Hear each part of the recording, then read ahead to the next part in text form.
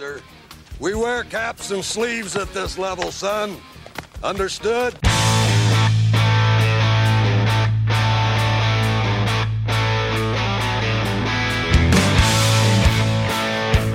Hey, Guardians fans. We have a jam-packed episode for you here on the California Penal League podcast. The first half of this episode we recorded prior to the Guardians clinching the division, but there's a lot of good, juicy stuff in there, so we wanted to have it included. But the second half of the episode is recorded after the Guardians clinched the AL Central, and we are still pinching ourselves when we say that out loud. But the second half talks about the division title and looking ahead to the postseason. So it's a jam-packed episode, but there's a ton of good stuff. And we're excited for you to give it a listen.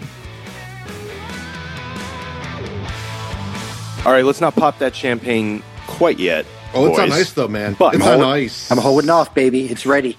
It's ready. I have tarped up my whole house in anticipation of what's to come. And the kids think it's like a Halloween decoration. I bought goggles for the whole family. And I've got a giant bin of Bud Light in a cooler. You gotta go with the B Diesel, man. Everywhere. They have B Diesel in the locker room. They do B Diesel. That's true. Come on. We are the California Penal League podcast, and we are coming to you after the Guardians pulled off a beautiful sweep of the Chicago White Sox. A somewhat shocking sweep from the standpoint of it certainly looks like the White Sox had just gave up. They are done with this season. You saw that in the first inning of the second game where they're just punting balls all over the infield. It was amazing. Yohan Moncada still has a job miraculously. You know, if God, La Russa was still managing them, how many laps would he make Moncada run after that game last night? You can't come back. I believe he's also signed. You get to do laps. I believe he's also signed for quite some time. He's got like a decent deal. So they got a whole host of problems over there. But the Guardians are, as of tonight, 7 games up in the standings, 8, as Chris pointed out before this, if you count the tiebreaker for the AL Central. I mean, it's as good as done as you can imagine, barring, and I don't want to record later and have to think about what I just said, but barring a monumental, epic sort of collapse. I mean, our magic number is your Cleveland Guardians are going to win the AL guys. Central. I just like knowing that it would take a lot, and we get our final 6 games at home, which is a great feeling against the Royals. Final 9 games. Oh, you're right. Final 9 games at home. We have the Rays and Royals. Yep. Ooh, I like that. And we might knock the Rays down to the point where they're going to play us, because that 6th seed is quite the battle right now. That's true. That actually has pretty big implications for both us and the Rays, really, because honestly, if I'm the Guardians, I'm going to do my best to try and avoid the Mariners based on how those 2 series went. So if you can get yourself into a position to play the Rays, who you've played well this year, yes, I would certainly take that chance, especially with I think McClanahan just got hurt again in his last start. I think he left the game in his last start. Yeah, and then Yandy Diaz and Rosarina are having a fist fight in the parking lot after yesterday's game, which was interesting. Was it in the parking lot? Yeah. Yes. And then I saw that I think Rosarina was like, "Oh, we just had some words. We had to work things out," and it was just them brawling in a parking lot. Maybe some league dues were turned in late.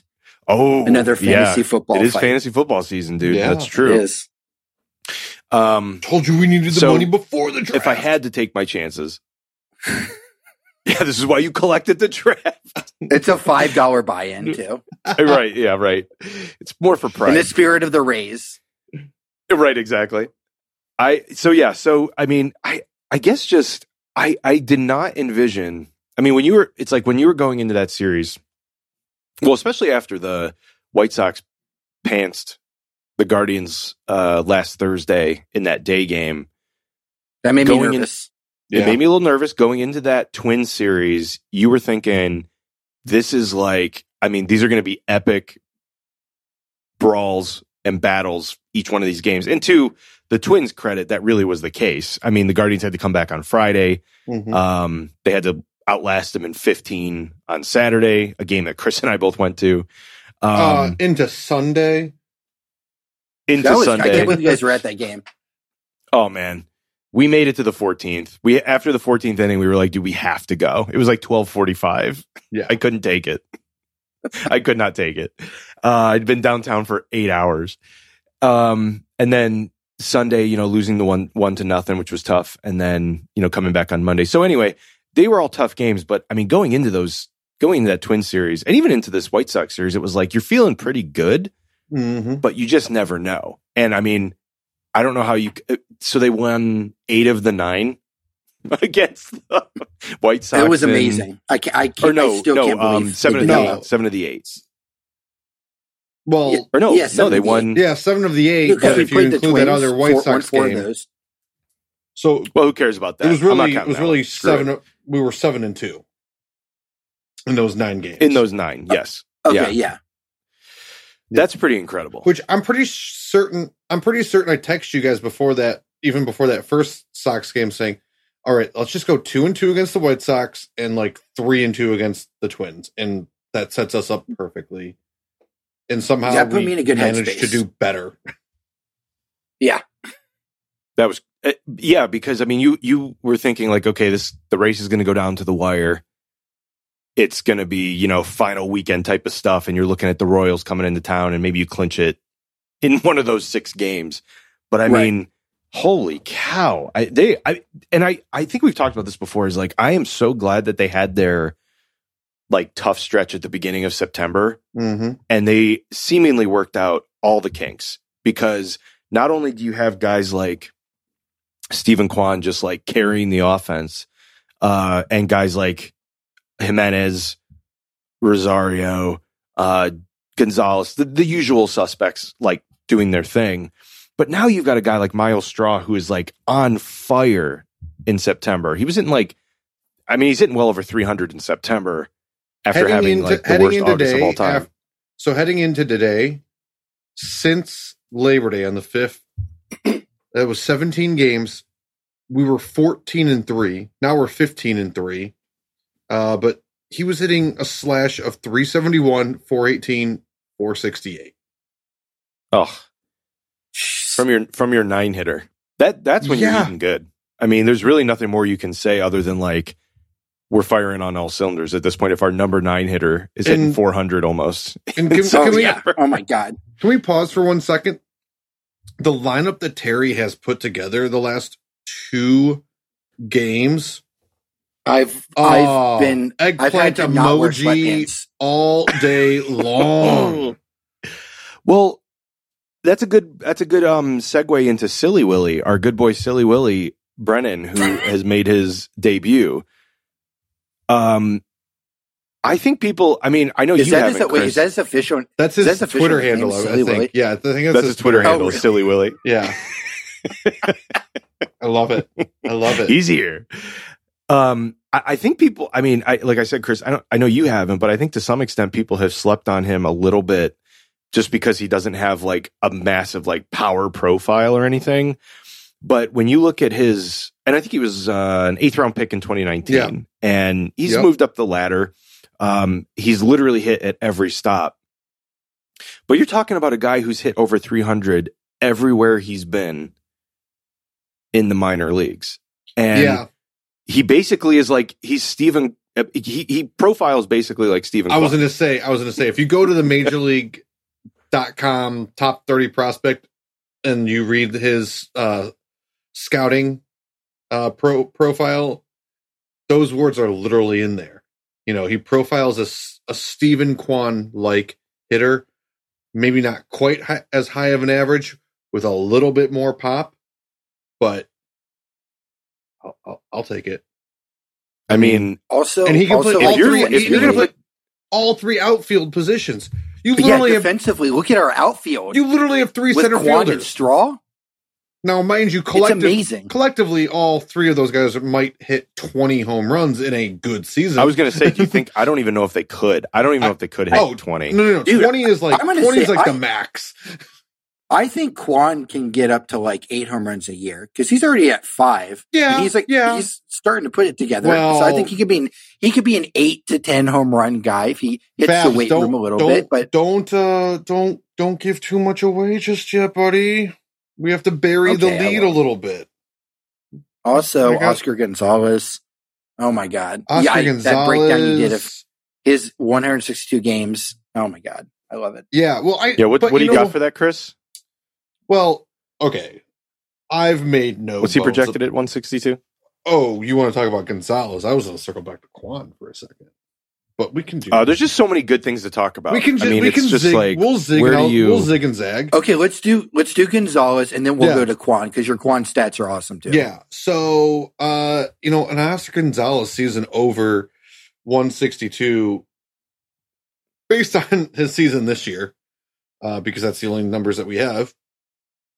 But it's like 80 extra base hits. 52 doubles. 52 doubles, 19 home runs, 79 RBI. I mean, jeez. His batting average is just a shade under 300, OPS plus, 125. Wow. The OPS is 786, which it's like, come on. Like, you have to assume too, though, that as he gets a little bit more acclimated to like Major League Baseball, 52 doubles probably turns into potentially like 30 home runs. Exactly. And so like absolutely. I was also looking at, because the big gripe on him right now has been that he is aggressive. All right, let's just tell, in the off season, let's just tell him to go work on plate discipline. Try to get that walk. Because the one stat is the walk to strikeout ratio is 27 walks to 133 strikeouts. And to be completely honest, I can live with 133 strikeouts over the course of a full season from a single player. Oh, speaking of strikeouts, let me go on a quick little aside here. I do have some news for you guys. We finally have a player who has matched the amount of strikeouts Franmil Reyes had with the Guardians this year. It took 600 at bats, but Ahmed Rosario finally hit 104 strikeouts. And that's the only other player to match the 104 strikeouts that Franmil Reyes had. That's a crazy stat. That is. Reyes had 104 strikeouts in like 260 maybe at bats. It was something like, Jesus. I mean, he almost struck out at a 50% pace this season. He's cooled off, hasn't he? Yeah. I haven't heard people complaining about him. I mean, no one's bringing out the pitchforks and torches, but as far as I've heard, but I mean, are the Cubs fans even aware that the season's still going on? Or have they turned their attention to the Blackhawks and Bears? Yeah, no, they're playing out the string at this point. Guess what, Chicago? Your basketball team is about to suck too, but this is not a basketball podcast. Okay. It'll become a little bit more as the season gets started. We'll sprinkle a little in there. I mean, some Donovan Mitchell. I'm feeling pretty good about myself and my Cavs. Oh my God! But that's our kiddos. That's another topic for another day. But Chicago, you're on alert, so suck it. Enjoy your geriatric manager too. You made the list, Chicago. But what were you gonna say, Steve? Oh, I was going to say, kind of moving on to like Kwan. The one thing I was going to just kind of finish up on Gonzalez before hitting on Kwan is if Gonzalez can even just get his walks up to like somewhere in like the mid 40s, cut down on the strikeouts just a tad bit, and like you said, some of those doubles become home runs. You're cooking with something. Oh, baby. I mean, yeah. Well, there's a reason why they were able to just drop Franmil Reyes for nothing. Yeah, and how they've been implementing him at DH last night, and then tonight he was back in right field with Will Brennan on the team. We can just kind of cycle through our 4 outfielders. Now, what? Assuming Brennan continues to just kick some ass, what's some weird stuff we can finagle to keep Brennan there in the postseason? Well, is Plesac? He might be injured still. I'm hearing bad things about his recovery. So I did find that article, that you're alluding to there, Fabs. And right now, since he wasn't on the 40-man before September, we would have to finagle some things and massage a couple things. And like you said, Zach Plesac, I don't think I don't think you've made the strides that you need to, buddy. So maybe a 60-day IL stint is in order. And if that happens, I have a sneaking suspicion. Zach Plesac has pitched his final game. I agree. For the Cleveland Guardians. Yeah. That would be my I think assessment. I think he and a package of prospects to Pittsburgh for Brian Reynolds wouldn't be the worst thing this offseason. Dude, I don't think that's happened. Maybe we'll get some of those Permini Brothers sandwiches. I'll take some Permini Brothers. Yeah, I'll take those. Permini Brothers. I'll take some of those. Well, I'm still putting it out there, Fabs. I'm still putting it out there. Hey, man, if they do it, I will be insanely shocked. Yes. Well, at some point, we keep talking about it. It's like eventually you're going to have to unload some of this. So it's like, where I know they've been trying Nolan Jones and Gabriel Arias at other positions. You've still got like Will Benson floating around. Have they been starting playing Nolan Jones anywhere besides right field? Because for the longest time, I keep talking about it. I kept keeping an eye on it. I thought he was doing some first. I thought he was playing some first. He was supposedly going to. Well, then they moved Arias over there. Yeah. Oh, that's right. Okay. So God only knows. I think. So I haven't paid attention in the last 2 weeks with Nolan Jones, to be completely honest. So I had thrown it in our text thread about, if we're going to bring up one of these young guys for the playoff push or for the playoffs, who are we doing? Is it Arias? Like what is your? Do you have a strong opinion? I keep feeling like I feel like people just sleep on Will Brennan a lot. Because he doesn't have the profile of like an exciting. It was like Kwan, where it was like, like a contact guy, cool. But you're talking about a guy that just flat out knows how to hit. And if your 7, 8, 9 right now is going to be Brennan, whichever catcher that day, and Straw, I'd put that 7, 8, 9 against anybody. Yes. Anybody. Right. Yes. Yeah. No, it's great. All of a sudden, I am so excited about our lineup. Like this has been such a long, exhausting, sometimes stressful, frustrating year. But the fact that we're here now and we have a magic number of 5 is just. This has been one of my favorite Guardian/Indian seasons ever. Easily. Yes. Regardless of what happens, even if we get swept out, I hope we don't. But just getting these we've talked about so many episodes, just getting these young guys playoff experience is so invaluable at where we thought we were in this process. Yep. I think it's just been like a satisfying year because I think going into it, we all thought, we all pegged them at like something like, 85 to 87 wins was like, that would be great if they somehow could do that. And I think collectively, you're right. we kind of landed around there. And now they have a shot at, they could hit 90 if they. Oh my God. I'm still saying, I think it's a race to 87. Whoever gets to 87 between us and Chicago wins the division. So anything beyond that is gravy. Plus, I think 87 wins was also what we had in 97. And I'm very superstitious. Ooh, that's true. It was 87. Was it 87 or 88? It was maybe 87. Let me double check. Let me check it. That's the thing. You're probably right, Chris. But it's one of the two. The funny thing is, I do love that, like, and I don't really pay too much attention to this, but I love 86 and 75. 86. Okay. Ooh, wow.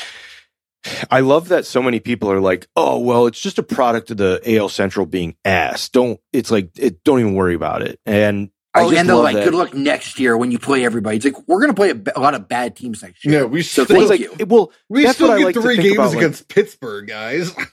Now we have 3 games against Pittsburgh. That's the thing is nobody raises a stink about the Cardinals because we're all too enamored with like Pujols going for 700 or whatever. But like the Cardinals get a pass all the time for getting to play the Cubs, the Pirates, and the Reds, and nobody says anything about the Central and the NL. It's always the AL this.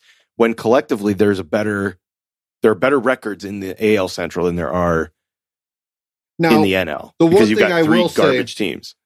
The one thing I will say is, if Chicago and Minnesota are a little bit more healthy next year, that does concern me a tad bit. I'm not worried about Minnesota. I don't think Correa's coming back. I don't think Correa's coming back, and I definitely don't have faith that Brian Buxton can play more than 120 games. No, Byron Buxton, they're going to have to. If he can play 100, they will be happy. Yeah. I think this year he's played 98, or when I last looked, he had just been under 100. Yeah, but there's no way. I don't see that guy ever getting much beyond 120 in a season. Not unless they just make him a DH, which I don't understand why they're not going to do that. I know, and he's not that young. He's 27 or 28 years old. I mean, at this point with his health, you just signed him to a huge deal. Why are you not? Why can't you just accept the fact that he's not going to be able to play center? It's over. It's done. That took so many years off of Griffey's career. Just make the move him to right. Grady Sizemore? Grady Sizemore. Don't even move him to right. Move him to left. But wear and tear on a left fielder, I feel, is far less. Oh, you're right. If you had to keep playing him. I mean, I guess it depends on their stadium. Yeah, and right field's got that weird overhang and that big wall. I don't know if I necessarily would mess around with that. Yeah. Anyway, I think Chris, you're probably right that unless the White Sox are just I will say this, unless the White Sox are pretty oblivious, there might be some changes there next year.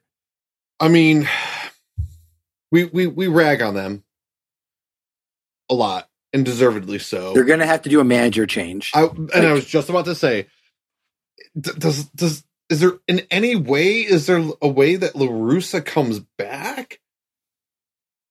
I think there's a possibility of it, but I don't know if he has the leash even to the All-Star break. Well, dude, I mean, with his health problems and how old he is, please just random be with your family. Random people in the stands tell him what to do. It's sad. I mean, it's sad. It's sad to some extent because it's just what is going on? Why are we abusing this senior citizen? It's elder abuse. If there are any elder abuse attorneys in Chicago, in the Chicagoland area, contact the La Russa family, because the Reindorfs when you're 80 years old, that is elder abuse right there. When you're 80 years old, a baseball season is such a grind on a person I don't know how an 80-year-old. Yes, I don't understand. I just don't get it. So I think, dude, I'd be exhausted in August. I'd be napping in the dugout and fanning myself. Oh, dude, yeah, standing up on a dugout day in and day out like that. Yeah, there's no way I wouldn't be sneaking a nap in. I'd be putting on sunglasses and sitting on the dugout, the seat, and taking a nap for at least half the game. I'd wear those glasses that have the eyeballs that come out like Slinkies. Yeah, right. No one would be able to tell. No one. Never. Well, they nod off and they fall forward. Right. Just slouched over the seat. I think the other thing too is I don't know if it's out of the question that Minnesota makes a change at manager. I mean, Rocco Baldelli is he's a piece. He's a piece of work. Yeah, he's something. He is. I'm not so sure. I want him to come back. I like the juice that the Guardians have with these two teams right now. This is some fun 90s rivalry stuff. I'm digging it. But here's the thing I'll say about the difference between the rosters, though, too, of the White Sox and Twins. Each have pieces, but I think the pieces on the White Sox as a collective are far greater than what the Twins have. I mean, oh, for sure. Twins got Ryan in the rotation, Duran in the bullpen. They got we've mentioned Buxton. The Twins actually have like a fairly decent rotation. Who was their first baseman when you and I were there? Miranda. He's a nice piece. Yeah. Yep. And Arias is a nice piece. Yeah. I mean, so they got some nice pieces, but Yep. To me, I think Chicago's a little bit more complete. Well, and not that you should put all your stock in like the people who do prospect rankings, but like it's fairly telling that everybody essentially buries the Twins and the White Sox and the rest of the Central, aside from the Guardians, in terms of like where they rank the farm systems, to where it makes it's not that it's the end all be all, but it makes it that much tougher to compete year in and year out. Well, and I mean, those rankings have gotten a lot better than the days that we were in high school going to Lake County Captains All-Star games and whatnot, and trying to be like, watching some of those guys go, oh, this guy's awesome because he's got 20 home runs in Lake County. Little did we know that he was god awful and would never sniff AAA. Like, no, he was also hitting 198. Yeah, he runs we had a 40.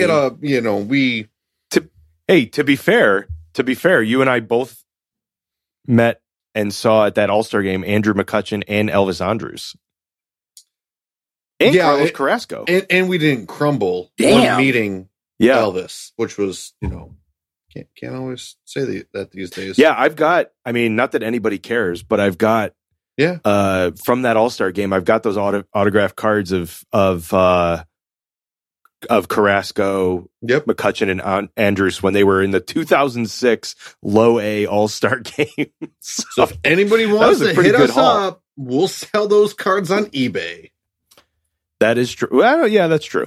Especially Andrus. This year, I've always liked him, but he got under, I think, a lot of people's skin in Cleveland when he basically said that the Guardians were going to crumble there. Before that series. He did. Youch. I mean, he ruffled my feathers because I was like, what have you done in the last 6 years, Elvis?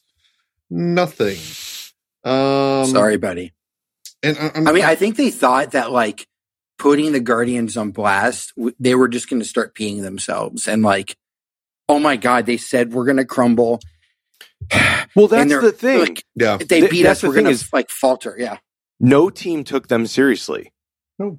The White Sox and the Twins did not take the Guardians seriously. And then ultimately they paid the price for it because they thought, because it was just some young group of kids, that at some point it was like big bad lineup like the White Sox or like the Twins, who always just assume like they're like supposed to be anointed the division champs every year. Like, I think that's really what it comes down to, is that these teams have to take a good hard look at themselves and be like, man, we really underestimated this team. Yeah, you can't have the Bomba squad anymore in today's day and age. Oh, the Bomba squad. That was a fun squad, though. I mean, it was fun because you got to enjoy it, but you also knew they were going to get swept by the Yankees like immediately. Yeah. Have fun in your 3-game divisional series against the Yankees. Because you boys are about to get swept. Also, like, let's say we finish the season, like, let's project. Let's say we win, like, 87 games. I think we're going to get 90, knock on wood. Let's say we win 87. That's a super undervalued 87, too. Because of the number of weather things we had this year with the weird-ass lineups we had to throw out for 12 or whatever doubleheaders, for the slumps, the weird, like, long 9-game slump or whatever we hit, where we just getting a bunch of young guys acclimated. I think this is like the talent level where this team currently is playing. We're like a mid-90s win team. Oh, Hamilton brought that up like 2 weeks ago, before the last doubleheader that we had. Not the lovely, 27 inning affair on Saturday. But the last one, he brought it up. He goes, how unfair has it been for the Guardians? They've had to call up guys like Connor Pilkington, who, quite frankly, was not ready, but I'm kind of glad we've gotten to see him because he's been pitching a lot better these last couple starts. But guys like him, Curry, Morris has gotten some starts. Yeah. These are guys who probably in most years, they might have gotten that spot start, but some of those guys have pitched 5, 6, 7 games. Started, I should say. What if? I mean, what would have happened if the Guardians hadn't gone into the youth movement and just gone day one? Stephen Kwan's going to start in left, and we're just going to see what happens. Like if they hadn't gone that route. Oh my God! I mean, I think he was like one. I would say him and Jose re-signing might be the two most pivotal pieces that gave this team like a positive mindset throughout the year. And an identity from the start. Yeah. Steve, I also don't want to make you like blow a load on this podcast, but MLB Tonight. I always like to test today. That, Fab. So go ahead. Yeah, you guys are always trying to make me do that. Let's see if it happens. You'll hear it, our listeners. Just see if you can hear when it happens. They were talking about the team. And they're like, yeah, this team's like, they do all these little things well. They remind me so much of the 2015 Royals. Oh. By the way, guys, there it was. Did you guys see? I retweeted that last night too. Oh, you did? There was somebody. I don't know. I don't think it was MLB affiliated, but some guy was like, "These stats between the 2015 Royals and this year's Guardians team are so alarmingly like similar." Right. Oh, that's my shit. Like that is like shit. I literally retweeted it just for Steve. Like there are some of our tweets to all of our listeners. Full disclosure, I like to tweet like I'd like to tell my jokes.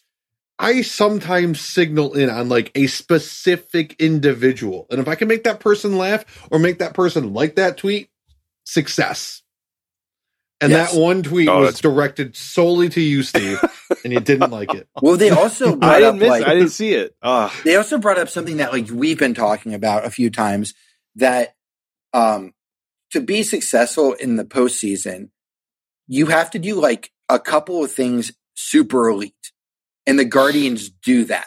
They hit for contact better than anybody. They strike out less than anybody. They force starting pitchers to go deeper than anybody. And they play really good defensively and have a great bullpen. And those are all, and they were saying like, that's the thing that is going to get you when you're going to be overmatched against, that maybe against, let's say we get Seattle in the first round, we get the Yankees and Houston and the Dodgers. Let's say that's our path and we somehow win the World Series. You're going to be overmatched in all those against the other team offensively. But where you do the thing that we've talked about all year, they annoy other teams so much. And the postseason is such a grind, and they are so quick to pull starting pitchers. Looking at you, Dodgers, that you can be in the third inning and be 65 pitches in, and you're going to hit the middle bullpen. Yeah. Like right away. Right. So you can waste a Verlander start. You can waste a DeGrom start. You can waste a Kershaw start where they might not have even done anything wrong, but they've given up one run, but there's 72 pitches in. It's the fourth inning. Yeah. Mm-hmm. That's a really good point. I would love to be having that discussion in late October.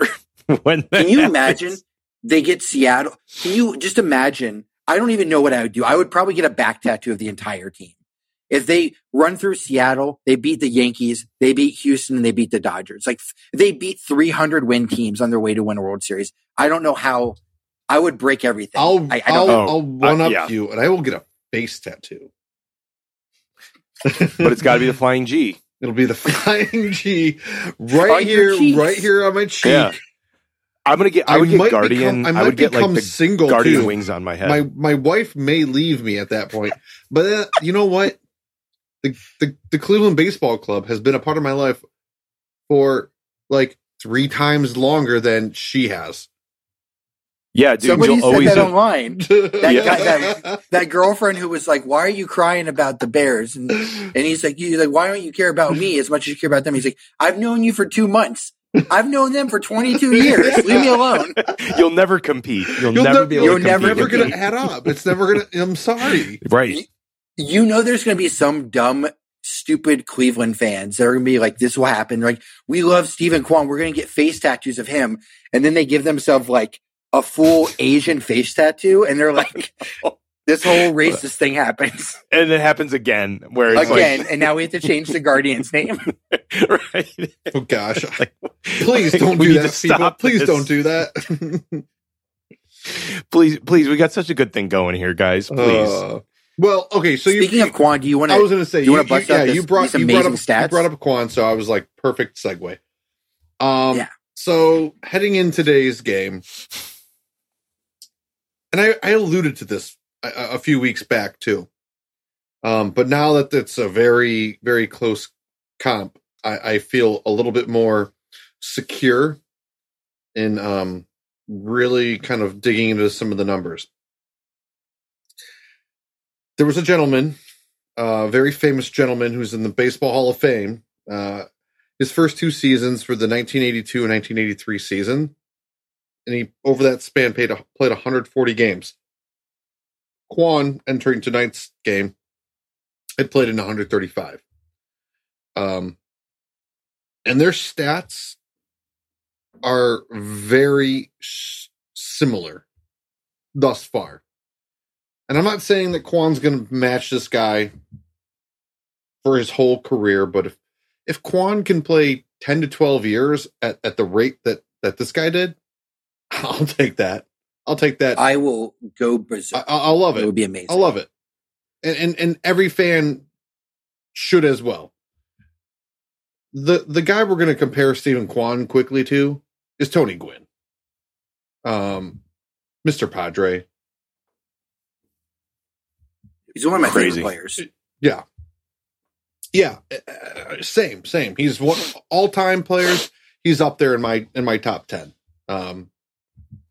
But the plate appearance numbers very similar. Quan has about 40 more plate appearances. At bats very, very similar. There's about a 20 at bat difference. But we start digging into some of the more fun numbers. Runs, Tony Gwynn in his first 140 games. Again, 140 for Tony Gwynn. 67 runs. He had 149 hits. 24 doubles. 4 triples. 2 home run. 54 RBI. With 15 stolen bases. I'm going to save the slash line. We'll come back to that in a second. Quan, again, 135, so 5 less games. 80 runs. 153 hits. The hits are almost identical. 22 doubles. Again, nearly identical. Quan, 6 triples. He just had his 7th today. And I'm not even factoring that in. Quan's already got 5 home runs. The RBI numbers are different. Quan's only got 43 to Gwynn's 54. But for half the season, no one was on base when Quan came to bat easily. And Quan also has 17 stolen bases. Tony Gwynn had a slightly higher batting average with a 302 average, a 348 on base, and a 379 slugging. Now, heading into today's game again, Quan had a 298 average, a 375 on base, and a 394 slugging. That's crazy. And his OPS plus... That's pretty wild how close those are. His OPS plus was 124 to Gwynn's 106. I love this so much. Now, again, very small sample size. This is your masterpiece. Very small sample size. I'm not saying... Your Sistine Chapel. Yes. But if we could project Stephen Quan to have a nice 10 to 12 year career, and if he can match those numbers... And now Tony Gwynn had, higher home run rates, but Tony Gwynn never had more than, I believe, I think he had 1 season of double-digit home runs. He was around 8. Okay. I think you're right. Yeah, he was never a home run hitter. Never. No. I think he had 1 season of 11 or 12. I swear at some point Stephen Quan's going to have a year where he hits 350. He's going to have some weird outlier year where it just works for him all year long. And Stephen Quan... This is no exaggeration, should also probably be the Gold Glove left fielder for the American League. Also, we should have a Gold Glove center fielder too, and a second baseman. It's it's very conceivable that all three do win the Gold Glove. God, I love this team. God, I love this team so much. I mean, I love them so much. And Savali, when I was talking about lost wins, Savali's been out for like so much of the season, and he's really putting it together right now, which is incredible timing, as you're going to have to, if you're fortunate enough to win those first 2 games of that 3-game series, you're going to lose 2 of your starting pitchers for the divisional right away. So to have Savali back there, then you can go with a Quantrill or McKenzie and Savali for those first 2 divisional games. Yeah. That'd be a good problem to have. Yeah, that I mean, you're going to have to, I mean, now that the wild card round is a best of 3, yeah, that's going to make the divisional series look a little different than in years past. Well, and it actually does test your depth a little bit more. Yeah. It tests your rotation depth, and it tests your bullpen potentially a little bit, because you can't like go right into that. You can't set it up as cleanly, and you're going to have to rely on a 3rd or 4th starter a little more than you'd have to a little bit earlier. And not to get too far ahead of ourselves, but you know, when they rolled this kind of platform out 2 years ago, there were some pitchers, and one definitely comes front of mind in Trevor Bauer, who was very much opposed to the idea of that 3-game wild card, because he said that you're almost punishing the top teams who get buys, because they're going to have to sit. I don't know how. You're going to have to sit. You're going to have to sit for like a week. I guess it hurts your hitting, but you have such a pitching advantage. Certain. I mean, you can get everything in line, but his big thing was now everything's different, and baseball players are such creatures of habit. That's true. Okay, that's fair. And I think he has a point, but again, like you said, Fabs, I think it just helps those teams out, and maybe they don't come out as firing on all cylinders game 1. Yeah. I mean, yeah. And, you know, I know we made Steve blow a load earlier. I'm going to do the same for Paul Dolan, because it's looking like he's going to get at least two home playoff games. Oh, he will. I mean, oh, baby. That's true, baby. Oh, they're breaking even. Yeah. He's just wandering around the stadium going, money, money, money, money, money. And people are like, okay, buddy, calm down. I love it. You're going to get a fresh coat of paint on the stadium. No, they're going to pocket that money, because next offseason is when all the renovations are going to take place. Oh, that's true. That's true.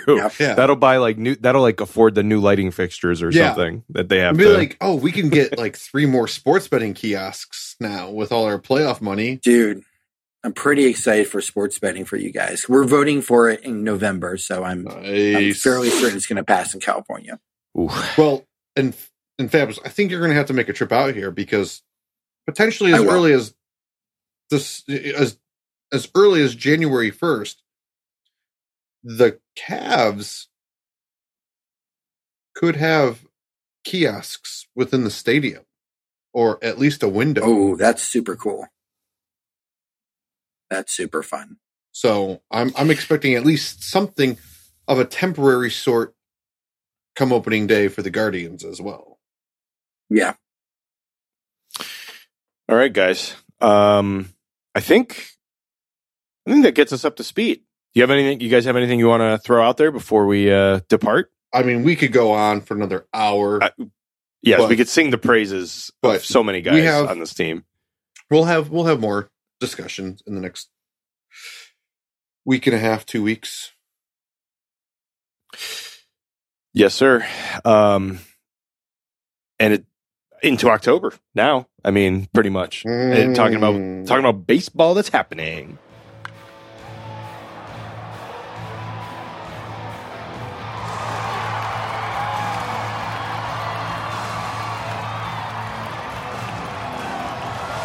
And now it is time for the victory lap, boys.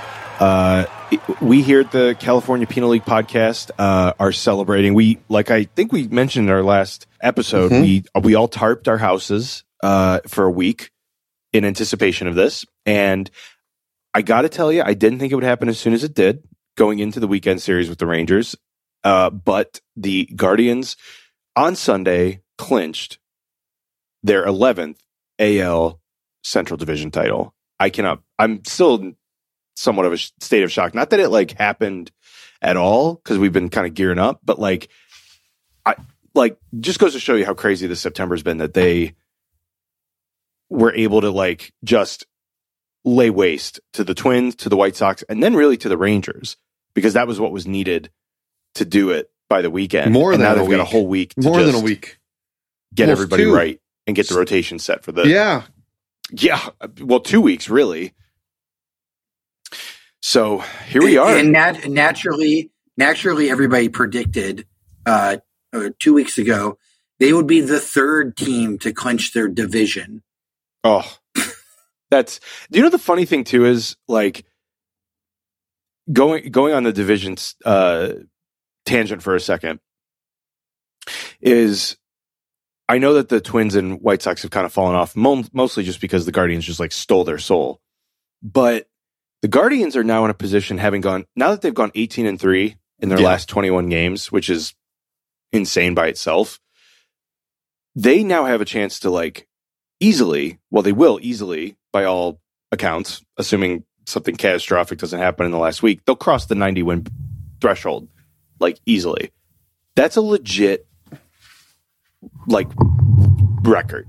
Nobody can look at a 90 win team and be it's not 82 wins, 83. Yeah, exactly. You win the division with 90 plus wins. That's a legit. And also the other thing that always gets me is that nobody on this planet, if you were to put the NL Central versus the AL Central, and compare the quality of the teams of those two divisions, I don't know if anybody would choose, just because nobody would choose the NL, but it's this mentality that just because it's the Cardinals, Cubs, you have those two just beloved franchises right there, and then the Brewers have been kind of like us the last 20 years, a really, really good team that is in it most years, and then you got and the Reds are beloved over there too.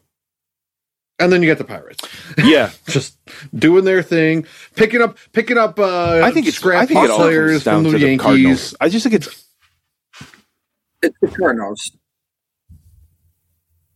I mean, because the Cardinals have been to 4 World Series, in our lifetime, and they've won 2 of them. So I get it. They are they are the custodians of baseball, playing baseball the right way, even though they have a bunch of pain in the asses on their team. But I think it always comes down to you can have a great team with a terrible division. Houston has been really amazing the last 5 years. Correct. But the AL West has sucked. So they get 100 wins every year because they're going to play all those teams so many times. It doesn't mean they're bad because they advance to the AL pennant every single year almost. They have a World Series, even though, there was some stuff that happened, but they're still really good. It's just that everybody else in their division fucking suck. Mm-hmm. That's what I'm excited for with the new schedule next year, is to see what it gets to do for a team like the Orioles or the Rays and these types of teams where they're or the Padres or something where they're ooh, we get a few others, we get to beat the shit out of the Pirates and the Reds now. This is I think we're going to see even more disparity between the top teams in each division and the lower teams. Honestly, I mean, do I dare say it that maybe we see a team with sub 60 wins next year? It's a 58 win ball club. Oh man!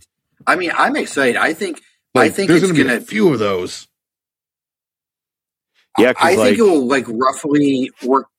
Yeah, I think it'll even out for the Guardians. I'm not because a bunch of dumb people on Twitter are good luck next season. It's now okay, cool. Yeah, now we get to play I know we played this year, but we get to play for sure playing the Diamondbacks and the Rockies and the Giants who sucked and the Reds and the Pirates and the Cubs. We get to play all those teams now. Mm-hmm. That's fine, and we still have the Tigers like and the Royals in our division. Like that's cool. Like I'm excited for us to break 100. I have a question for you guys. Speaking of wins, oh baby! All right, so if I were just to throw out an over/under of 91, what are you guys taking it over these? With 9 games left. 9 games. So wait, 9 games left. They're 86 and 6. As of this recording, they're 86 and 67. 9 games left, so they'd have to go 5 and 4? 5 and 4. Well, they're going to rest a whole lot of guys. Last 3 games, but they play the Royals. All the games are at home. They play the Royals. No, because like you said, Chris, it's like that would be like almost too long of a break. Over under 91 wins? Oh my gosh! Honestly, I might say 6 and 3 to go over. They have to go 6 and 3 then to go over. Ugh, I might say under 90 or 90. I might say that they push. hit like 90 wins, but I don't know if they're the type of team that would. Yeah, I'm not. Yeah, I think push makes the most sense. I think 91 is what they're going to end up with. No, but I don't see them being the type of team to take their foot off the gas, and they're not the type of team that is reliant on just okay. How did they get to this point? They're not a team built on just like hoping that Jose Ramirez hits a 3-run homer every game. So like, even if you were like, all right, yeah, we're gonna like play a couple guys a little bit more. Mm-hmm. It's like, okay, great. So that means Will Brennan starts every day, and like, the bullpen's like, well, Clase might not close every game. It's like, oh, okay, great. Yeah. That means who? Trevor Stephan or Karinchak.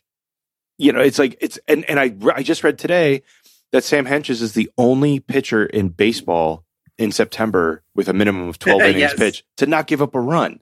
So like, okay, they're so deep that it doesn't even matter. If I think they're going to rest guys, but I don't think it's going to be like a mass resting. So I think it's going to be like what we saw yesterday with the lineup, where Freeman and Arias got time.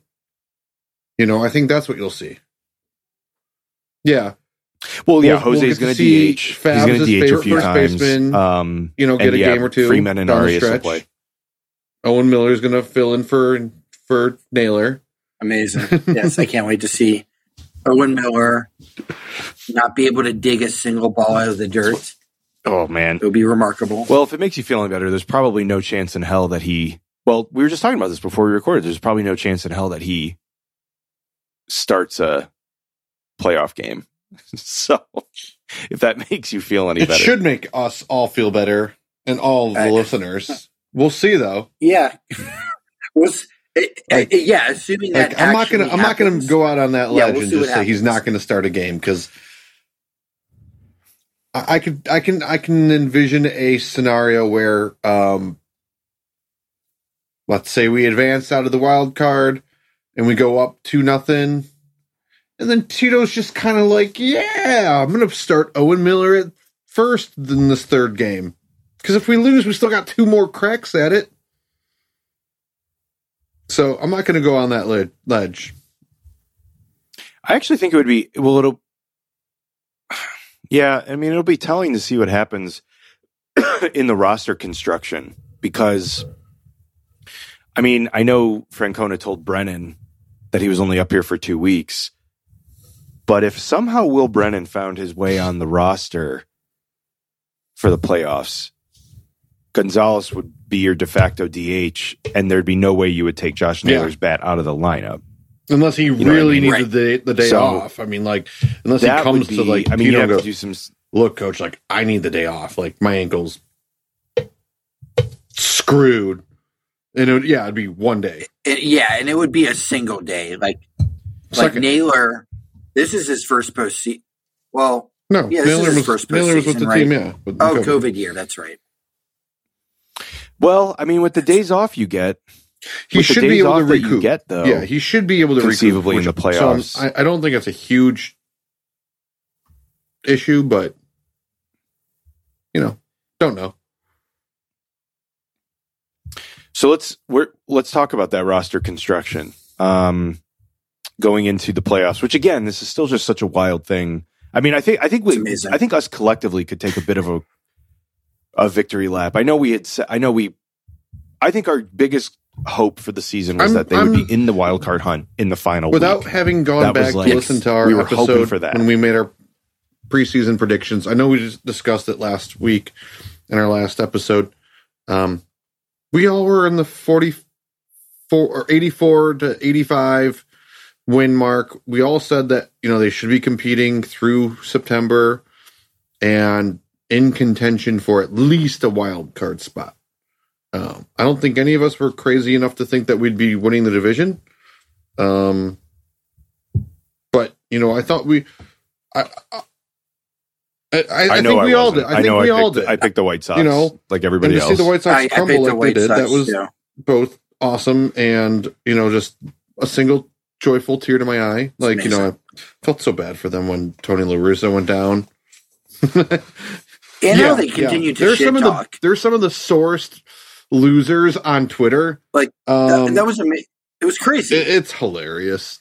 It's nothing short of hilarious. Wait, people are they still saying stuff? Yeah.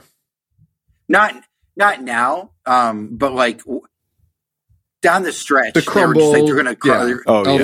Crumbling like, I mean, we have a large enough sample size that this wasn't a April, May sprint by a team. This was a team of really young guys like figuring stuff out the first couple of months. And what's funny to me is the assumption, like every time they're like, good luck next year. Like you got lucky with all your dumb rookies. I'm like, they come back. Rookie means their first season with the team. Right. And a lot of them get better. Like you understand how that works, right? And the other thing that they need to realize too is, and then also like, you do realize too that like none of the team's top prospects came up. And really outside of Kwan and Oscar Gonzalez, like none of the rookies lit the world on fire yet. I mean, some had some nice showings, but like, the pitching, all the rookie pitching left a lot still to be desired. Well, that is a good point, Chris. You brought it up a few times. You've brought that up a few times in that, like, if you really 16 guys made their debut, which is worth noting because no team has ever had that many debuts and won a division or league title. And it ties a team. It ties a truly historic record for the most rookies in a season to make their debut. Going back to like 1930 something, I thought. Yeah, but it's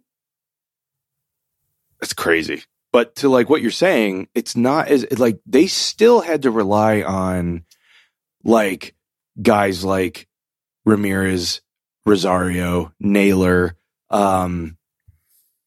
They're for them. I mean, and then like on the pitching side, it was all quote unquote vets at this point. If you want to count McKenzie as one, but that really. I mean, aside from Kwan and Gonzalez, who really shaped up that first 1 through 5 of the lineup, that really was it in terms of guys. Yes. Guys came in and like had hot weeks. So like Nolan Jones had a hot week. Benson had like a game or two. Brennan's had a good week to start, and the list kind of goes on from there. But like, if you talk about the season long contribution, it's not as like. Youth driven is like I think the narrative that 16 is, or what they want the narrative to be. Well, I think it was youth driven with like McKenzie and Clase and Karinchak. So like there was some really valuable youth there, but none of them were rookies. But I think it was that great stat of like we're the youngest team. We're the first team to win the division that's the youngest team since like the 86 Mets. Oh, yeah. And if I do recall... No. They won the World Series. Yes, they won the World Series that year. Yes. Just let's not throw stuff out. Hey, whatever. I'm over it. I'm not gonna live in fear. Oh, no, man. I'm not gonna live in fear. No, I don't do... Fuck it. I'm not. This is not... This is not the 22 game in a way, 22 win in a row team. This is everything's icing. And Fabs, fuck it's so funny that you mentioned the 22 wins, though. And just Francona can retire. It's so funny you mentioned the 22 win team because I was actually talking to someone about that very thing today. And how that season I just remember thinking we gotta lose a couple games and reset. As crazy as that sounds. It's that baseball superstition. Oh no, I thought that too. I was excited. I was so anxious as it continued because it was too early in September. It wasn't like it didn't directly bridge us into the postseason. There were still 3 weeks in the season left. And I was just like, oh, that was awesome. But also I hated that we got the fucking Yankees in the divisional round, even though I didn't know who hardly anybody was on that team. I just didn't like it. That sucked. We're gonna you'll get them again right now. You definitely will if you advance. DS. Yeah. And I like this. I like this position where it's Judge's historic year. The team, they're finally gonna put it together and go to the World Series.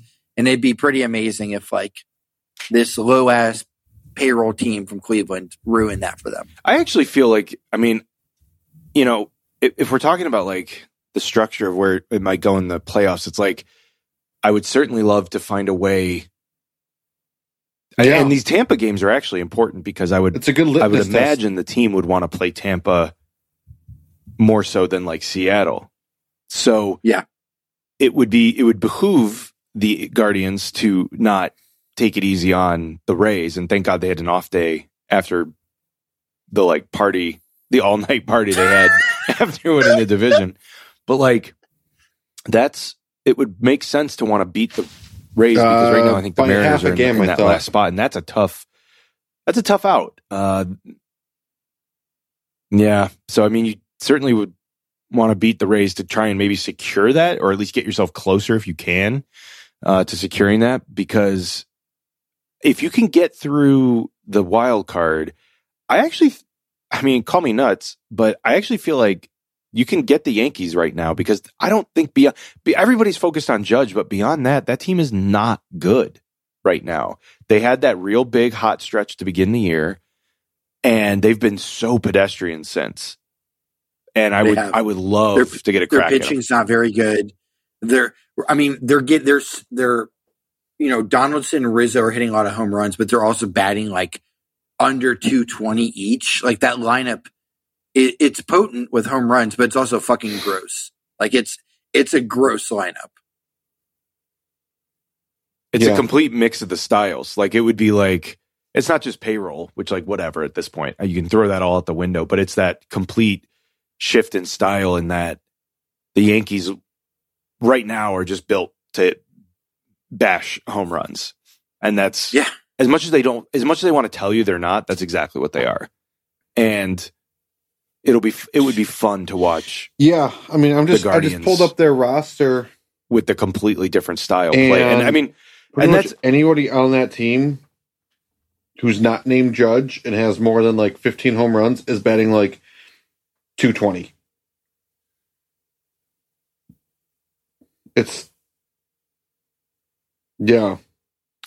tough in the playoffs. That's really, really tough.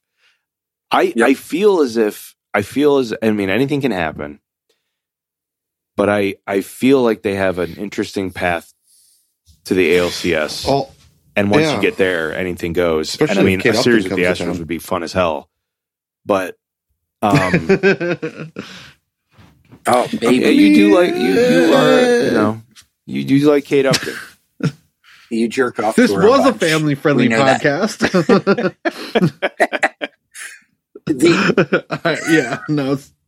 I think I swore 3 or 4 times right. But I was looking at the schedule for that first round, the wild card round in the divisional, and it actually works out pretty well for the Guardians, because it's a Friday, Saturday, Sunday if you go 3 games, and then you have a day off, and then it starts on Tuesday. And that works really well when you look at their pitching. Obviously, you're going to have Bieber, McKenzie, and probably Cal. If you go to a game 3, it'll probably be Cal, Savali. Yes. Like, let's go inning by inning with these guys. But that's great with Bieber because if you're winning, it's great because then you either, whoever you didn't start, if there is no game 3 or if there was, whoever, you could either have your third starter. So let's say they win in 2, then Cal Quantrill is probably going to start game 1. But then with the number of days, Bieber's on 4 days rest for game 2. And then McKenzie's good for game 3. And then you can have Savali back for game. It works out pretty nicely. Yeah, that is off. one thing that the wild card teams get. I mean, hey, man, they get I mean, obviously the other teams will have had that rest, but that is the one nice benefit of keeping the machine moving along, so to speak.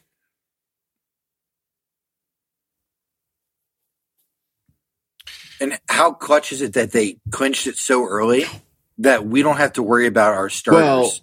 Like, we don't have to start Bieber on short rest last game of the year. On my one app, clinch I saw for tomorrow's game, it was supposed to be McKenzie starting, and then all of a sudden I heard it was going to be Bieber. So we're already setting things up, which is just so amazing that we have 2 weeks to get it all Love it. nice and neat. And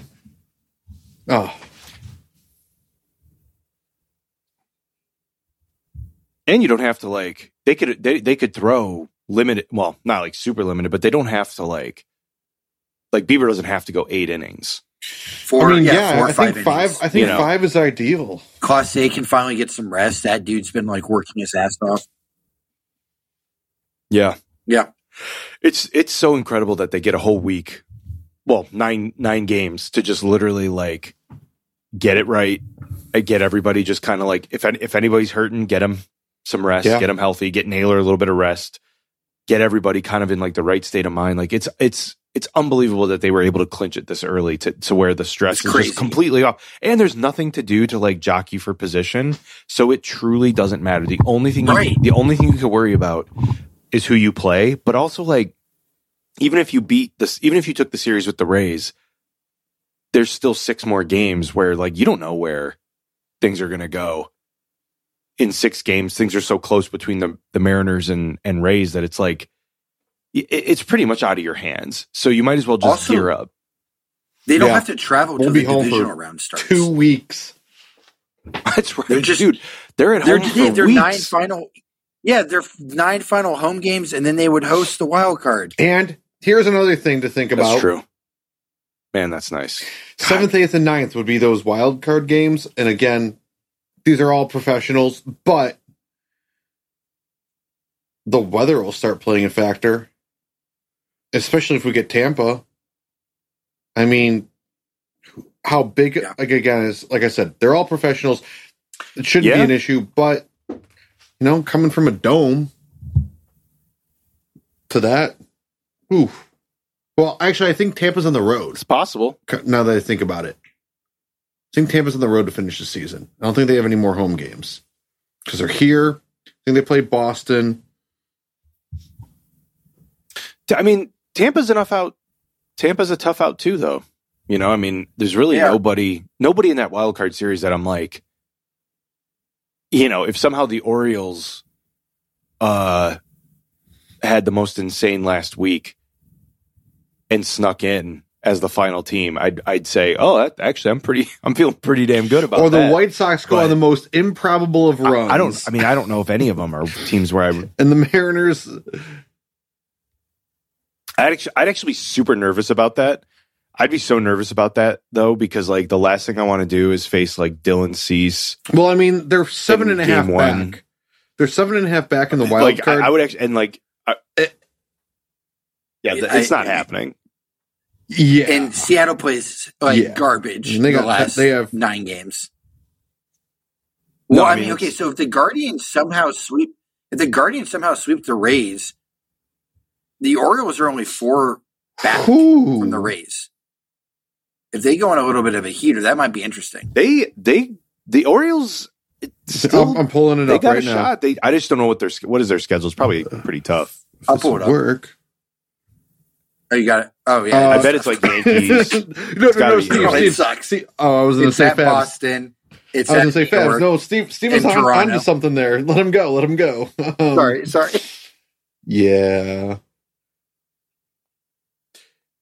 Well, when it's an AL East team, I mean, that's that it's going to be division games to end the year. So it's like, oh shit.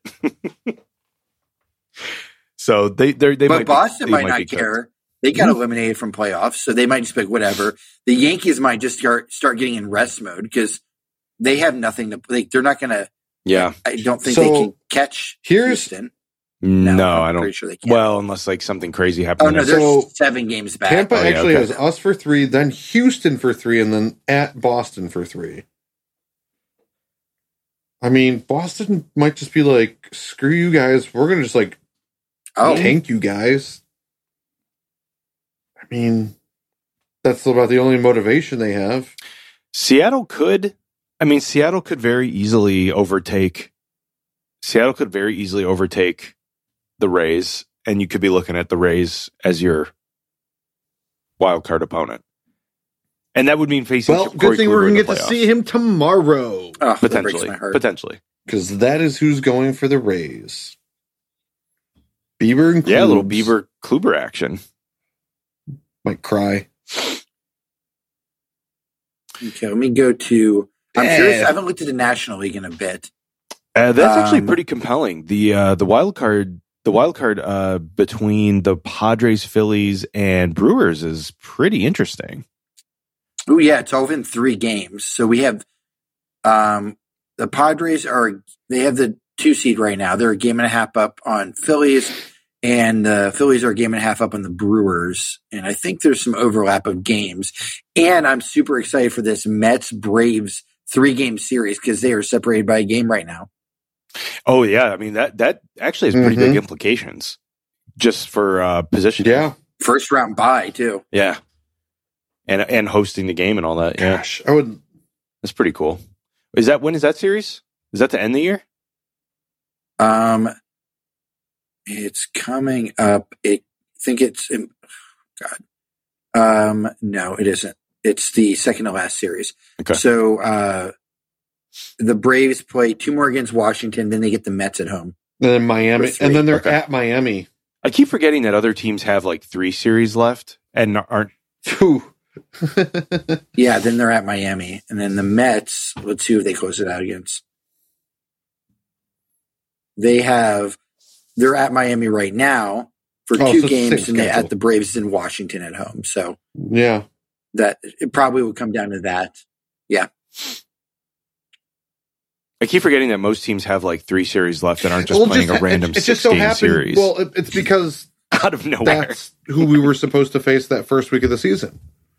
We were starting the season and ending the season with the Royals. I mean, schedule makers probably didn't think that the first 6 games would get delayed. Maybe they did. Well, they were probably. I mean, I'm sure they were also thinking like. They probably would be. I mean, actually, there really are no implications, but just in a weird way. I don't think anybody looked. Most people probably didn't look at that 6-game series with the Royals and be like, "Oh, that's going to have any sort of implications." And now it's like, I mean, it kind of doesn't, but not in like the way we would have initially expected. No, very much. It's in a much more glorious way. I was going to say we've been beating around the bush with that roster construction for the postseason. Yeah, let's get into that action. So teams get the 26-man roster for the postseason as opposed to the 28 that they have in September. I took a stab at it. Chris, you started to put together something of a... Well, I think... there's about 20 guys that I think are options. No-brainers. There's your lineup. Slam dunk no-brainers. And then it's really that last, 5-6 spots. All right, so where it's fringe guys for the playoff roster include 5 to 6 spots. Zach Plesac, who is coming back, Nick Sandlin, Brian Shaw, Will Benson, Kirk McCarty. I would even lump Morris in there too. Will Brennan, who I would say probably isn't. I mean, I don't think I think he's pitched really well, and I think he's deserving of a spot. Actually, because he can go multiple innings, but he's only pitched 4 games. So I wouldn't say he's a lock just yet. Yeah, it's interesting. God, they are going to have, because the funny thing is, like, if you had to think about it right now, who would you want on your playoff roster, Cody Morris or Zach Plesac? I'd rather have Morris because he's Cody Morris. I'm done with Plesac. He's shown me nothing all year. I think the good news though, Fabs, is like I know he's likely to come out of the bullpen, but I don't want that either. I mean, you're not really going to a. But no, like if you had to like, if it's like the 4th inning of a playoff game and you need a guy for like 2 innings, do you want like Cody Morris who can go out and just like blow dudes away, or do you want to sweat your ass off? Hard pass Zach on that. Nibble around the plate. I want Cody Morris blowing dudes away. Like that's what I want all day, every day. But that's the thing is that's really the question you have to ask yourself. And this works for a lot of teams in the playoffs. It is a lot of when you have like the young talent that has like the stuff, like Cody Morris in a situation where he only has to pitch for like 2 innings can like really ramp it up. And he doesn't have a lot of experience, but like Zach Plesac doesn't have a ton of playoff experience either. Does Plesac so it's not like you're talking about like a wily vet. Right. I'm trying to think back. I don't know if he was on the team, but he was on that. Did he randomly pitch in 2020? I'd be curious if he randomly pitched. I don't know if he would have. Well, no, because that was the wild card series in 2020. The wild card game.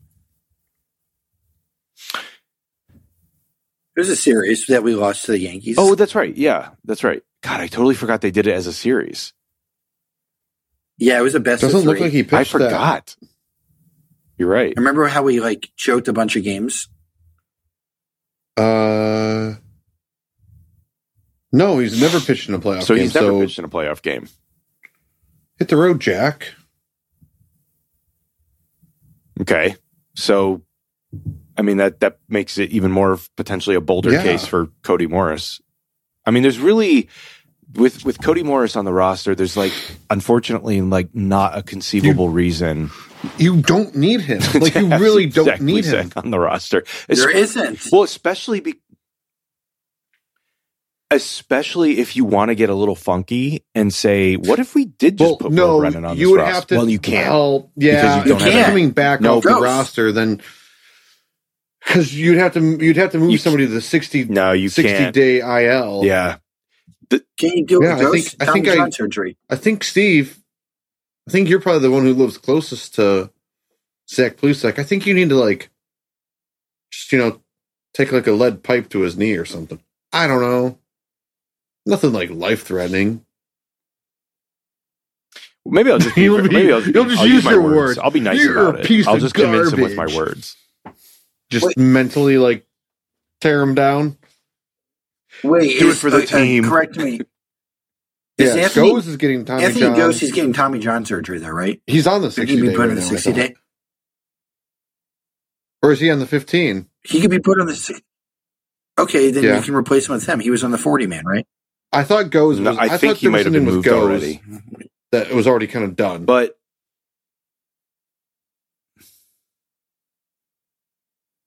I think it is. I think with Zach Plesac coming back certainly coming back in the like one more game to pitch ends, I think, Will Brennan's ability it's diminishing to be on the playoff roster, which is like kind of a kick in the nuts. Okay, so because I would love. Speaking of Will Brennan, I'm going to run down to have him on that, like the lineup we've been toting out the last couple games of Kwan leading off in left, Rosario at short, Jose at third, Naylor at first, Gonzalez DHing, Jimenez at second, Brennan in right, Hedges in catching, and Straw in center. When they rolled that lineup out, holy, like that was that Tito, it was like it was amazing. The skies open, the seas parted, like, you know, people were holding hands, singing Kumbaya, like everything was right in the world. Like, okay. It was such a beautiful day. That was about it really, truly that was about as perfect a lineup as they've ever put together. It was amazing. Ghost, he was moved to the 60-day IL, and he's on the 40-man. So that's a roster spot. Maybe there is a way to. Maybe there is a way that conceivably Will Brennan could be. Yeah, conceivably, Brennan could replace him. And his surgery is expected to last underwent Tommy John surgery. 14, or so he's like surgery and recovery. His surgery is expected to last 14 months. Whoa, that'd be a long surgery. No, the recovery I thought I read was going to be like 12 to 14 months with him.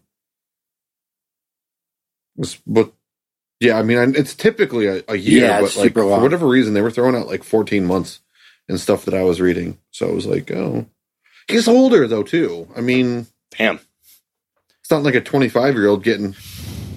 Yeah. Well, after Tommy John, those guys usually. Yeah, those guys do come back typically, and he's a lefty, harder, so he might be throwing like 101. I mean, and he's a lefty, so like I don't want to give up on him. So you know, I'll take a 34-year-old Anthony Goes when he's fully healthy. Like, give it to me. No. Yeah, why not? Hell yeah.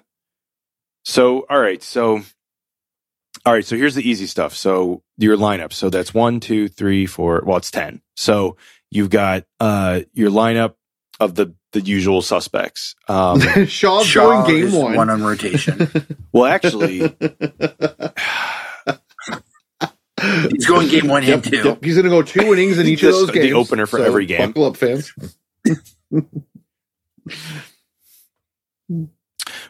Well, actually, Chris, you have I do. Brennan in right field. I wonder if Brennan will make this roster because, like, I'm starting to wonder. Well, here's the other thing with adding Brennan. You have 3 center fielders out there. If they don't, that's a freaking art. I mean, I don't want to jinx it, but the defense is going to be phenomenal out there. Yep, and you're going to need. Yeah, I mean, you do need a little bit of a bench too. Like having only 3 or 4 guys on the bench makes me very anxious. Well, having Owen Miller and Tyler Freeman who can play every infield position, and then you have Oscar Gonzalez DHing, and he can play some outfield too. So it's. I mean, you can kind of get away with a 4-man bench. Yeah, absolutely. Right in the pinch, right. So I guess the bullpen. I mean, okay. So let's say Brennan can make it. Are we there's sure definitely of that? A way he can. There's definitely a way he can. It appears he can. Whether or not Plesac coming back throws a monkey wrench into the situation, I'm not positive on though.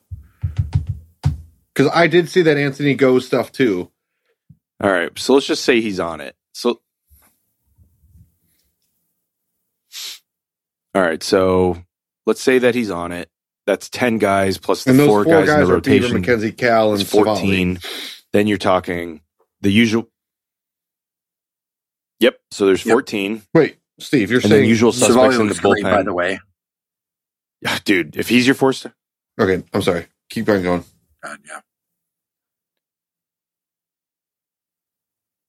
Well, you're at 13, yeah, because I'm saying Hold on, wait. That's you were 13. counting 10 with the starting lineup, and 1, 2, 3, 4, 5, 6, 7, 8, 9 plus 4.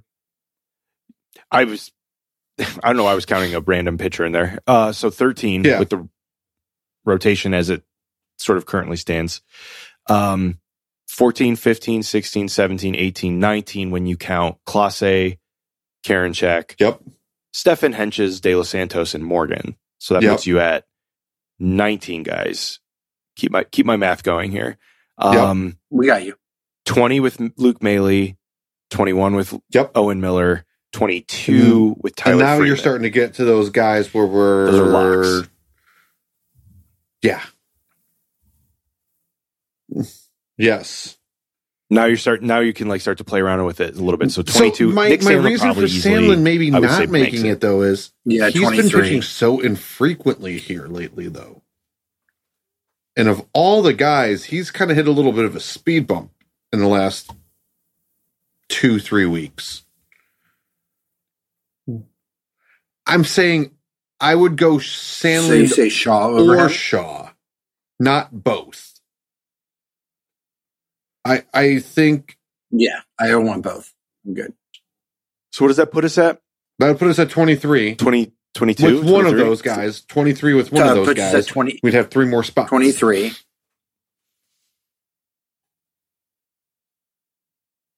Here's why I don't think Kirk McCarty probably makes it. He's a lefty. And your only other lefty in the pen is Hentges. Having 2 lefties, not the worst idea. Mm-hmm. And McCarty can... Yeah. And McCarty's been giving us some good innings. Exactly. He can, and he's another guy like Cody Morris, like we mentioned before, who could potentially go 2 innings.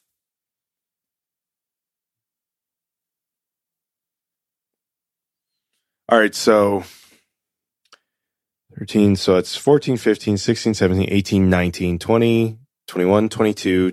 Let's say 23 with Sandlin. 23 with Shaw. I think it would be a very he's not making cold the roster. Day in hell that Shaw's left off the roster. Yeah, so probably Brian Shaw at 23. All right, Kirk McCarty's 24. You could say Cody Morris is 25. And you want an outfielder. And now you have one more spot to play with. Well, I think you want an outfielder at that point. Plesac or an outfielder. Because you have no outfielder on the bench. Plesac or Benson. So really then it comes down to, it might come down to our original question is, would you put Cody Morris or Zach Plesac on this roster? That's like the last. Now, what they could do is go, because I think if you looked at Cody Morris versus Nick Sandlin on this roster, I think it's Cody Morris all day, every day. Sure. Even with the limited amount of time that he's been here. So then it really does, I think, come down to Zach Plesac and Cody Morris. And I think because Plesac's been out that they might consider. And I'm all about riding the hot hand. Morris. You know, I'm sorry. But, Zach, you punched the mound, you broke your finger. You done gone played yourself, kid. Yeah. Hey, man, he'll still get a World Series ring. He still gets the real World Series ring that the other players will get. So that's exciting for him. And I mean, there's this like weird, it's kind of a weird, I guess it's a weird mentality because it's like, what really has Zach Here's the other thing, too, is like, if you think about every series, you get to reassess. You get to reassess at every series here. So, I mean, maybe there's a situation where. True. Cody Morris comes in, game 1 of the wild card, doesn't look so sharp, and we don't see him the next game or 2. And then Plesac takes his spot. So, I mean, he still could find a way. And that would also buy him another week, essentially, to work back up, get his legs back underneath him, too. So that's something to consider. We're probably in deep trouble if Cody Morris is pitching in that wild card series. I think we'd be in deep trouble. Morris, McCarty, or Shaw. I guess not. Maybe even Eli Morgan, probably. I'd say De Los Santos, Hentges, Stuffin, Karinchak, and Clase. Or hey guys, or let's be positive. Or I like where you're going with this. Be positive. Yeah. They want to save Bieber's arm. We're up 15-0. It's the 4th inning. Bieber's throwing 30 pitches, and Francona's like, "Hey, are you good to start game 1 of the divisional?" And he's like, "Yeah, just like take me out now." And he's like, "Get the bums right." That's the call he makes. And then Shaw's just looking at his job, saying, "Like, I can make this interesting. In the 7th, I can make this like a high leverage situation." They make him pitch make him pitch the last 6 innings like it's like an old timey game, and he gives up like 12 runs, 16-12. Did you see the 11 spot that Kansas City put on Seattle? No, I didn't see that. Yeah, they put an 11 spot in one inning. They were down by 9 to Seattle, and Seattle gave them 11 runs in like the 6th inning. Man, didn't we do that to them in 2001 or something close to that? Yep. Yes. Oh, Seattle, God. Baltimore it's gotta be put tough up a having your heart 14 ripped out spot on constantly like that the as a Red fan. Sox too.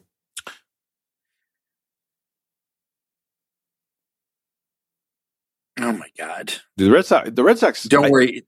I was going to say they'll win a World Series next year. That's exactly what I was going to say. Is that they'll do that thing where they lie low for a year before, like, out of nowhere, resurrecting like 8 careers. Yeah, this year the bland ass Cardinals win the World Series against Houston, and we'll just like. I'm looking at this Boston lineup, and yeah, outside of Bogarts and Verdugo, they're going to be. They're just not a whole lot of guys in that starting lineup that I would really want. Well, Endeavors. Yeah, Endeavors. If only they. You're talking about Mookie Betts. You're talking about 33%. Yeah. Maybe they should trade for a guy like Mookie Betts. I can't imagine being like a fan of a team that like you're going to spend $200 million on payroll and you give up on a guy like Mookie Betts. Well, like you trade him away. That's crazy to me. It's funny that we're talking about the Red Sox because, and this kind of ties back into the Will Brennan, Miles Straw, Stephen Kwan outfield. Remember the outfield they had a few years ago? That was Jackie Bradley Jr., Mookie Betts. No, the Red Sox. Guardians? They had that Mookie Betts. Jackie Bradley Jr., and who was the third guy out there for them? Trying to blank. Oh, gosh, but they were all like center fielders again. And it was very like Guardians-esque of what we have now. Where it was like, Mookie Betts is going to hit his 30 home runs. We don't have a 30 home run type dude. But like the other two guys were like hitting 200 and had 6 home runs. And it was just like, yeah, but they're all Gold Glove caliber outfielders. And it was just like that I think it was one of the teams that made a deep run. Yeah.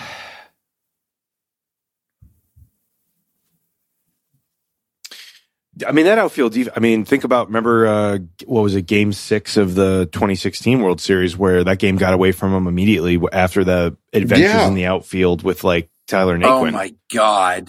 Remember that? I was trying to get home from work, and that game was not competitive by the time I get home at 6:30.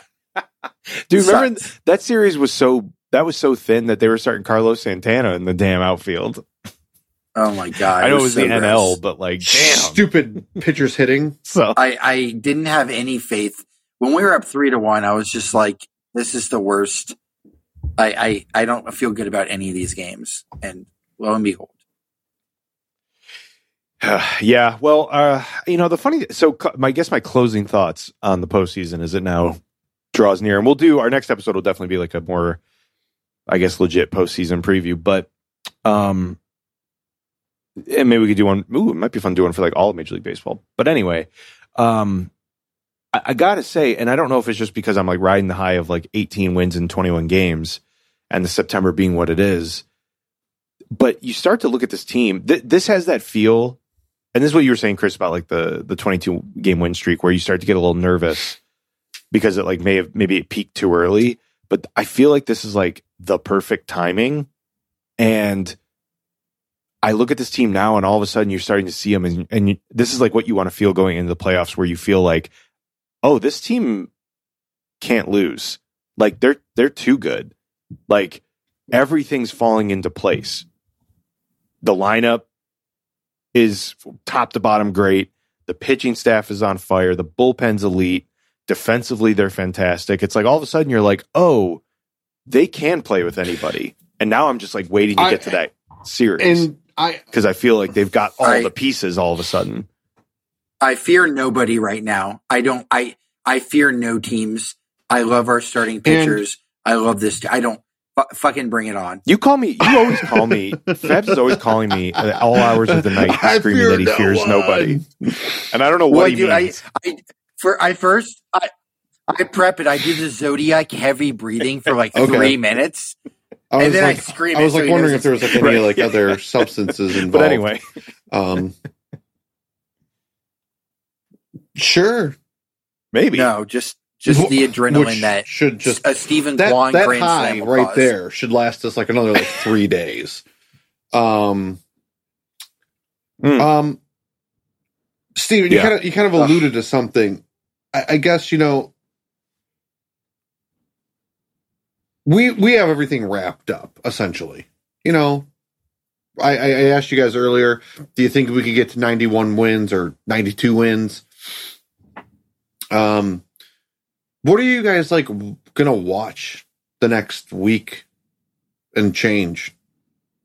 Is it gonna be that Mariners Tampa jockeying for position?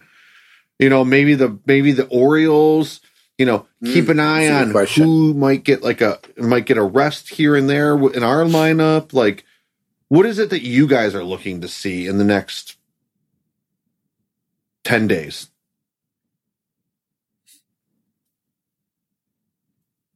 I'm excited to watch. Yep. I was happy. Pujols hit his 700th. That was cool. I'll be watching for Judge to see if he gets to 62. I'll be watching to see how the AL wildcard unfolds. And because it involves possibly the craziest, most diluted fan base in baseball, I'll be watching the Mets and Braves to see how that all pans out, because it would be very Mets of them to lead for pretty much all like 4 or 5 days and then to like fumble the last week of the season. And then have to play a wild card series against like the Padres. Like, that would be no joke. So I know he's struggled, but like, I don't want any piece of Juan Soto in the post. I was gonna say, the dude can carry a team, especially in a 3-game series. A lineup with Juan Soto and Manny Machado is still an absurd lineup. Yeah. So no, I don't want that. I think so all the things you mentioned are solid, and I would be interested in the jockeying for the last wild card spot in the AL, but I'm kind of like, because they locked it up, I'm like sort of doing like a vacation from the AL for a second, and I'm going to go back and like, I think I might pay attention to that NL wild card race, because that's pretty fun. Like, it's so close that, and I know the AL one is too, but like, the thing is with like the with the baseball season, you get so wrapped up down the stretch with like what's going on in your league that you really don't even pay attention to the NL. Like, every day I'm watching, I'm paying attention to the AL. Who won? What are the standings? What did who did what? Whereas like, I kind of just give a cursory glance to the NL, and it might be nice to like check out like a Phillies or Brewers game, because I'd love to see the Brewers. No, they're like a kindred spirit of the NL schedule. So it would be cool to. Ooh, baby. Got 2 more against St. Louis. At home against Miami. And at home against the Diamondbacks. The Marlins I like that. So important right now. And that's nice. A good. They're kindred spirits. They're. I've had this conversation with a lot of folks. Just about Great Lakes cities. Whether it be baseball, football. Even basketball to an extent, but anytime there's a Great Lakes team trying to do something good and they're not playing one of my teams, I'm here for it. So count me in on Milwaukee and hoping they slide in and knock the Phillies out. Phillies don't deserve it this year. Sorry, Philadelphia.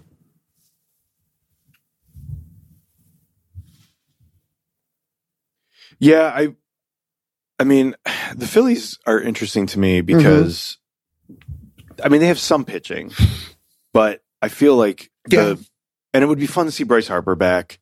I think he came back finally, didn't he? I think he's back, yeah. Oh gosh, it's been a minute since I've checked in on them. They have like some decent pitching. They have some fun personalities, but yeah, it's kind of like I don't see like the what Phillies are the Phillies going to do in a series going anywhere. Like what are they really going to do this year? They're probably going to Twins it up and get swept. Yeah, especially when you like the NL is going to be I'm psyched for the postseason for the NL because that is going to be a slaughter. The Braves with the Dodgers, the Mets, the Braves. I mean, the Braves and St. Louis always they find another gear. I mean, St. Louis is slated to play. Yep, they do, and they always play the Dodgers super tough, and Dodgers hate them so much. It's amazing. Yeah. Also, and you didn't even mention the Padres. Oh, in that lineup, and it's just like out of nowhere. Yeah, here's the other thing too with Padres the Cardinals, Fabs, that you as you were giving them their due. How cool would it be to see, Wainwright and Yachty and Pujols, have one more go at it? Like, super nostalgic, obviously. I'm sure that would be fun. It would. I mean, as annoying as their fans I've are, always liked them too. I really like. I've always liked Albert Pujols. I've always liked Adam Wainwright. I don't like Yachty. He's annoying, but I like the other guys. Am I like crazy or like? Well, we who named in that rotation 20% of it already in Wainwright. I mean, yeah, I know like Jack Flaherty floats around in there, but dude, that's a really nameless. Who the team. hell else is in that rotation? It really is. Was it Paul Goldschmidt and Nolan Arenado? You got the two NL MVP candidates.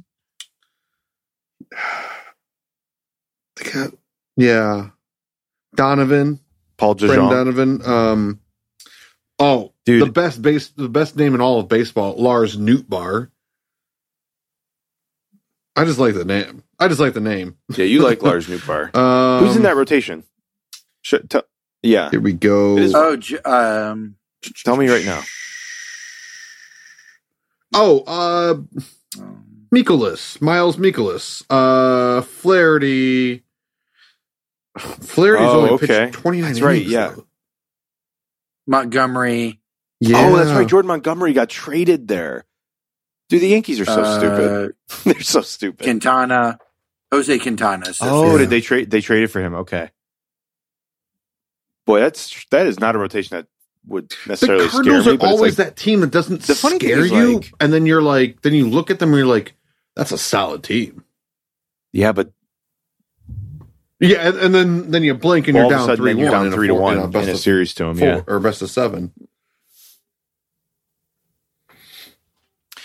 Yeah, they're about as anonymous. Aside from that team really has like 7 dudes on it that they have a lot of fans could probably name. Yeah, that's interesting.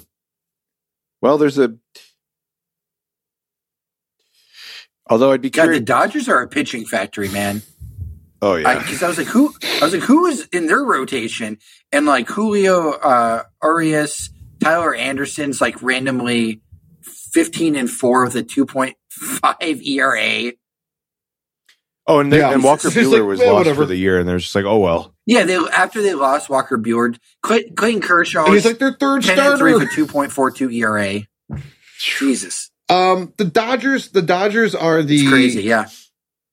The Indians, but with money, or Guardians, I should say, with money. Yeah. Well, there's a reason why Friedman.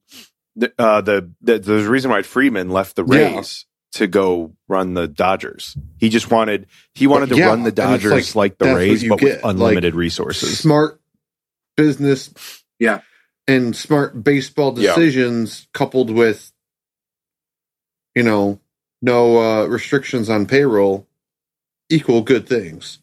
Shocker. Also, I didn't mention Tony Gonsolin, 16-1 with a 2.1 ERA and a 0.86. Hey, we do have some good whips on our bullpen. God. I was taking a look at some of those statistics. It's true. I think I think Sam Hench's whip God, in September is like insane. 0.23. That is insane. Like, it's insane. He's having like the best September of any reliever in baseball. It's crazy. Jesus. Like, so, all right, very much.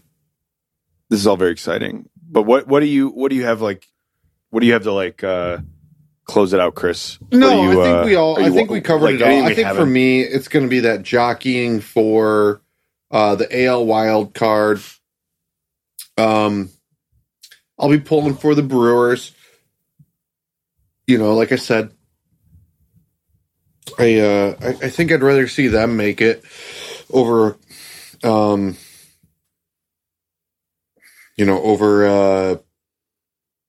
Philly. That Atlanta and the Mets situation, that'd be fun. I guess if I had my druthers, I'd love to see Dodgers, Braves 1 and 2. Mets fall down and play the Padres, and the Padres just, kind of get reinvigorated. And Milwaukee to slide in there and, play the Cardinals in the NL. And then, on our side, really kind of just mostly concerned about, whoever we get. And I think I kind of want Tampa, but I'm not positive. So,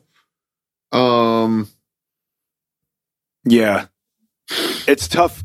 It's tough when you have to say, well, I guess I'll take Tampa. And I mean, all they ever do is do well. And that lineup, they always play well in October, no matter what. So we think we don't hit home runs and have guys who hit for 300. That team, I was looking at their roster earlier today.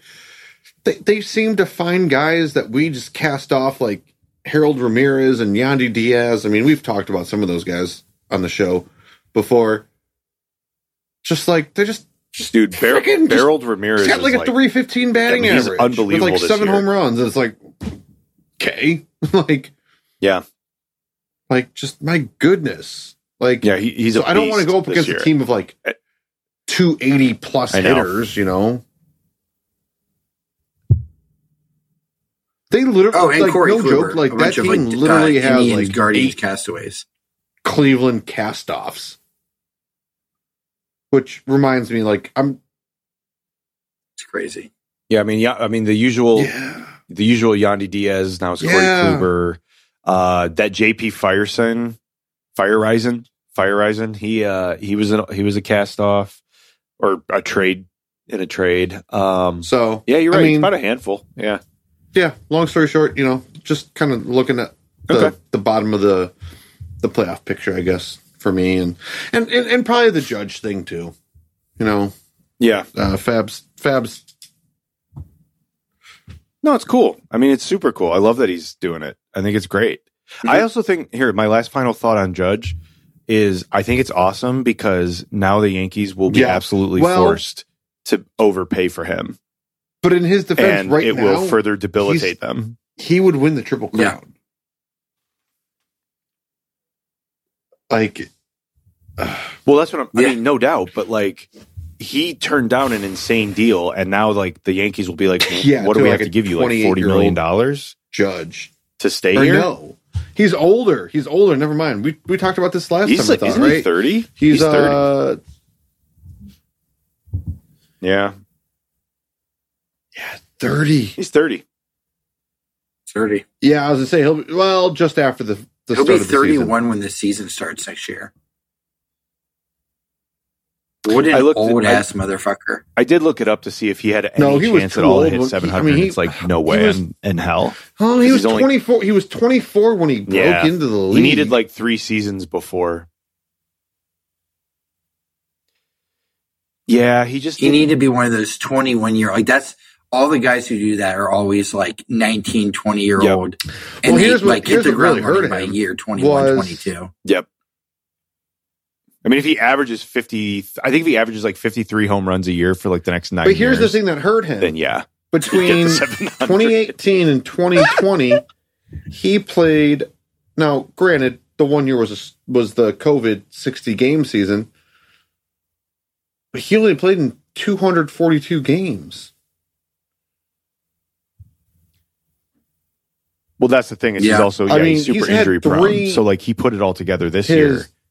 But like, I guess, like he would have, his rookie season. I mean, he came up in 2016, but he only played in 27 games, so still had his rookie status for 2017. I'm glad he came hit the ground running in 2017. That didn't annoy me at all. Yeah. Yeah. Of course. We get Chipper Jones in 95. This douchebag in 2017. Like, my God. Don't even. And will we get Wander Franco this year? Who knows? We're going to get the Seattle. We're going to get the guy from Seattle this year. Oh, yeah. Julio Rodriguez. Oh, my God. Yeah. Before we talk ourselves into anything. Let's get out of here before we jinx ourselves anymore. Yeah. Okay, great. Well, we will have another episode before the playoffs start, so we will have more prep for you on that. But until then, rate, review, subscribe, all the good stuff as always. And you can catch some of our writing at awaybackgone.com, and we will catch you guys soon.